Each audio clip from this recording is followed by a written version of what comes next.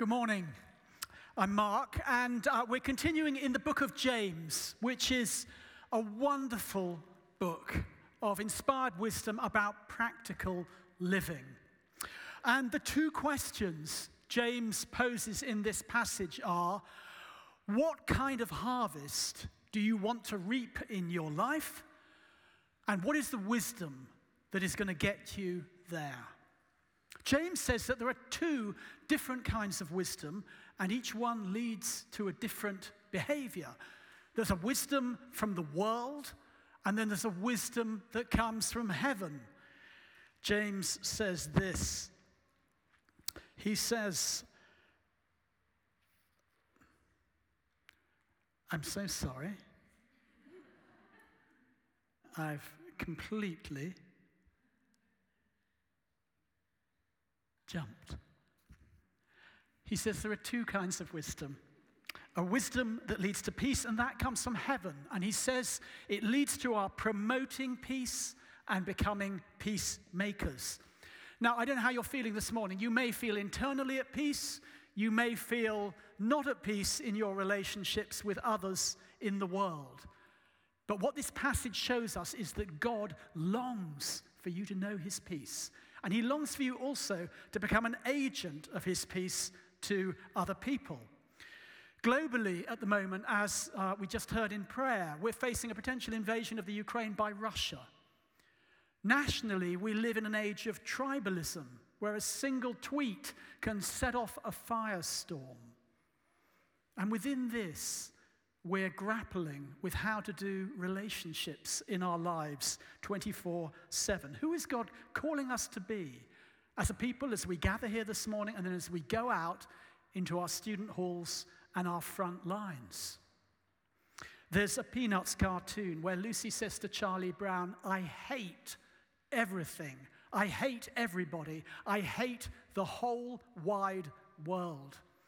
And Lucy replies, Charlie replies, but I thought you had inner peace. And Lucy says to him, I do have inner peace, but I still have outer obnoxiousness. And James is writing to a community where there was some outer obnoxiousness of behavior going on. He's really taking them to task. Lucy thinks that she can feel peace in her heart, but that it's okay to be outwardly obnoxious to others. James says, not so. He says if you've got a real inner peace, which doesn't come from a kind of bubble bath moment, which comes from Jesus, then that will result in outer peacefulness and peacemaking and moral goodness and justice, what he calls a harvest of righteousness.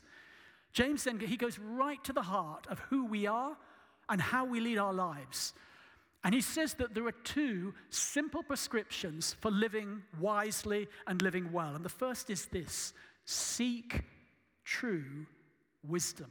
Seek true wisdom. The fruit of your behavior is directly related to the source of wisdom from which it comes, whether your wisdom is from the world or whether it comes from heaven. James writes, the wisdom that comes from heaven is first of all pure. Let him show it by his good life, by deeds done in the humility that comes from wisdom. In other words, there is a wisdom that is available to us from heaven, where we can have our eyes in the air lifted to heaven and yet our feet on the ground. Because the word for humility actually comes from a word meaning earth. In other words, this is the grounded wisdom. And if your wisdom doesn't come from heaven, what does James say about that? He says we may boast about it or deny the truth. In other words, we may brag about having wisdom, or we may twist the truth in order to try and claim to be wise when we're not. But James says the test is always in the motivations of our heart and what comes out of our heart as our outward behavior. The proof is in the pudding. It's our walk, not our talk, that counts. Now, none of us can stay in a place of continuing peace. It is not possible. We all experience restlessness within. And James has just talked about this in his letter, using some powerful images. He's spoken at times of our being like a wave on the sea, blown and tossed by the wind, of us being like a great forest set on fire by a small spark, of our tongue being a restless evil full of deadly poison. I don't know whether any of those images resonate with how you may be feeling today. James says we're fish in the world's fish tank, and that the wisdom that comes within that fish tank from the world is earthly, unspiritual, and of the devil, which is a lot of negative influences weighing upon each one of us. And the result is disorder and every evil practice, unkind behavior, verbal sparring with others, breakdown in our relationships, even war. And James asks us to linger just a moment longer on this bad news before he'll come to the good news. Well, as a family, we love to play board games, and as I'm sure all of you know now, there's a whole generation, a new generation of board games which are different from the old ones. So, first of all, marketed in 1933, we have a classic, Monopoly. Who likes Monopoly? Put up a hand if you've played Monopoly. Yeah, we love this in our household. But here's another one. First created in 2008, long before COVID. This is a very different kind of game. Pandemic. Now, many of you will know, Monopoly is a competitive game. Yeah, we seek to build our own kingdom and bankrupt others. Pandemic is what is called a cooperative game, one of the new generation of games. And in this, we work together as a team, pooling our skill sets in order to try and find a common cure and defeat a global pandemic. In other words, we work to create a shared kingdom. Very, very different. And as Christians, we can build our own kingdoms, or we can build God's kingdom. James is asking, which are we doing? I think Jesus actually would enjoy playing both of these games. They're both a lot of fun. I think he'd love both of them. But the game that he plays out in his life is the cooperative one. That's the one he's interested in. Now, like Jesus, James teaches us to spot warning signs of false wisdom showing up in our behavior. He says we can harbor bitter envy and selfish ambition in our hearts. And when we hear these kind of strong words, it's easy to think that's not me.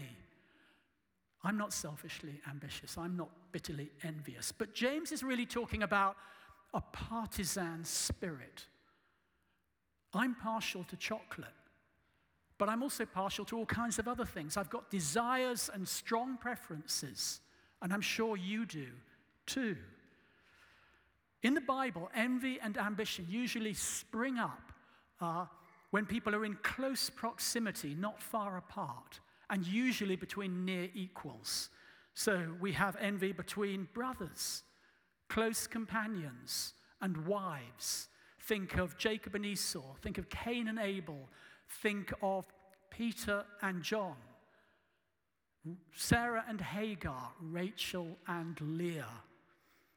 Few of us think of ourselves as grossly ambitious or bitterly envious, but our close relationships can reveal a different picture. The fact is, those nearest to us can often bring to the surface things within us that we didn't know were there. Think of a fellow student who kind of just gets under your skin. Think of a fellow worker in your workplace. Think of a fellow parent. Think of sibling rivalry. Consider this, James was actually Jesus' younger brother. But in Mark 3, it says Jesus' brothers heard of him ministering and thought he was out of his mind. John 7 says they didn't believe in him and they mocked him.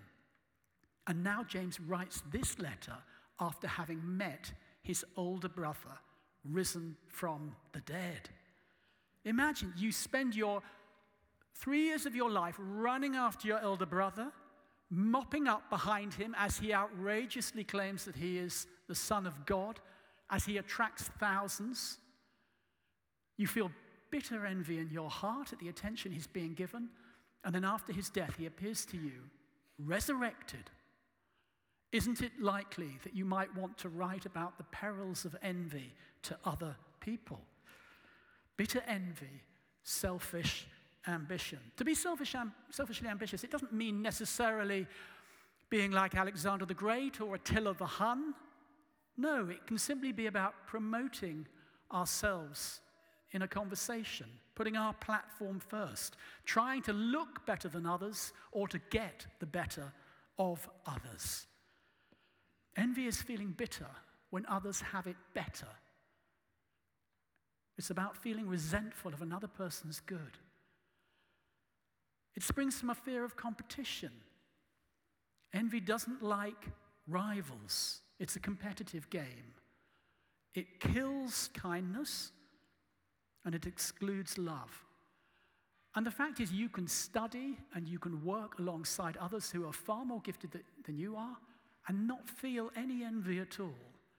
And yet then one particular person can step into your life and trigger these strong feelings. Your best friend is promoted over you at work suddenly. Another parent at the school gates displays brilliant parenting skills. Somebody whose talents you're very aware of suddenly feels to be putting you in the shade. I remember a moment early in my career as a theatre director, long before I came to faith, when I had a difficult time at work, a knockback, and I was unemployed. And I found myself reading newspaper reviews of a fellow theatre director who was having a string of successful productions, kind of one after the other. And I remember well reading a first review and feeling really pleased for this individual that he was doing so well. And then reading the next review and feeling incredibly pleased when there were suddenly one or two negative comments about the production. And by the next review, sincerely wanting to kind of read a critical panning. My heart was changing. It was changing quick. And then suddenly he was being invited to direct his first film. And I was becoming green with envy. But I couldn't, or I wouldn't, stop myself. And then one day I opened a trade paper and I read that an anonymous letter writer was writing letters to London theatre producers, bad-mouthing this theatre director. And suddenly I saw the terrible consequences of envy played out in front of my eyes. And I was so shocked and I was so disturbed that I actually thought, maybe I'm writing those letters in my sleep. Maybe I'm sleepwalking at night and going to the post box and sending them. And I remember each morning I would have to check a box of stamps, a book of stamps that I had, in order to make sure that I hadn't used some of them in the night, unknown. I even considered putting sand inside the front door to kind of see if my footprints went out to the post box. This is the effect of envy. Proverbs 14:30 says, "A heart at peace gives life to the body, but envy rots the bones." Selfish ambition and bitter envy, they come out of a kind of insecurity of identity when we're not feeling secure in Christ. If I feel I am less than someone else, I might try to puff myself up by boasting, or by climbing over others, or by secretly willing their misfortune. You've believed a lie that the pool of resources in life is limited. Or you've believed a lie that you're somehow deficient and that you will only be complete when you have this other thing that is out there. Others are a threat. You try to create a monopoly out of your resources. And the result of these dynamics, James says, in our lives is disorder disorder, radio static in our relationships with one another. Selfish ambition and envy block the progress of God's kingdom. Life becomes competitive, no longer cooperative. James doesn't mince his words. Every evil practice is the result. And this evil sabotages not only the social good, the common good. Envy and selfish ambition always ultimately backfire. For James, they are a loser's game. Well, that's the bad news. Now the good news. And the good news is this, that God in his great mercy wants us to confront these behaviors within ourselves and bring them to him and confess. This is not failure. This is the regular Christian life. I'm fascinated that the disciples of Jesus lived with him for 3 years, cheek by jowl, right in his presence, rubbing shoulders with him every moment of the day. And yet they experienced all the issues that James is talking about here. So let's come to 3 time-honored ways that we can deal with these things. First of all, repent and confess of any of these motives within your heart. Bring them to the cross and know the deep, restoring forgiveness of your Father in heaven. Secondly, come to the God who heals. Pray that God will heal this wound of lack or rejection or inner poverty within you. Be renewed today in who you are in Christ. And then thirdly, where you have envied others, remind yourself of the blessings that God has showered upon you and pray blessings upon the lives of others. But as well as pleading with us to seek true wisdom, James does one other thing in this passage. Secondly, he says, pursue true peace. Maybe you're experiencing a lack of peace at the moment in your family relationships or your student halls or your workplace. Or you feel that you've been an agent or a victim of the kind of behaviors that James is describing. Maybe you're simply feeling restless within. You're not feeling internally at peace. The great news is that this is not where God's story ends. James now announces heaven's wisdom. And he says it's first of all pure. It's an uncontaminated spring full of crystal clear water. He describes this wisdom as peace-loving, considerate, submissive, full of mercy and good fruit, impartial and sincere. When we're coming under this wisdom, James says that we are impartial as a people. We're like a finely tuned pair of scales. We don't show any favoritism or any partisan spirit. We're not two-faced, and we don't blow hot and cold. So how do we access this wisdom? Well, we look to heaven. That's what the Bible tells us. Hebrews 13 speaks of the God of peace. Ephesians 4 of the Holy Spirit as the Spirit of peace. Ephesians 6 of the gospel of peace. And Isaiah 9, long before Jesus' birth, of him coming as the Prince of Peace. In 1962, Don and Carol Richardson, who were Canadian missionaries, were ministering amongst cannibal tribes in New Guinea. And these tribes, the Sawi, actually honored treachery as an ideal, as a way of behaving. They would befriend other villages, and then they would betray them and kill them and eat them. And they were far more interested in hearing from the Richardsons about the character of Judas than they were about Jesus. And the Richardsons found themselves in this terrible conflict that was going on between two Sawi villages. Finally, they became so desperate about the impossibility of resolving this that they announced to the Sawi that they were going to leave. At which point the Sawi tribe, fearing the loss of Western resources, said to the Richardsons, "We'll make our peace." And what happened next astonished the Richardsons.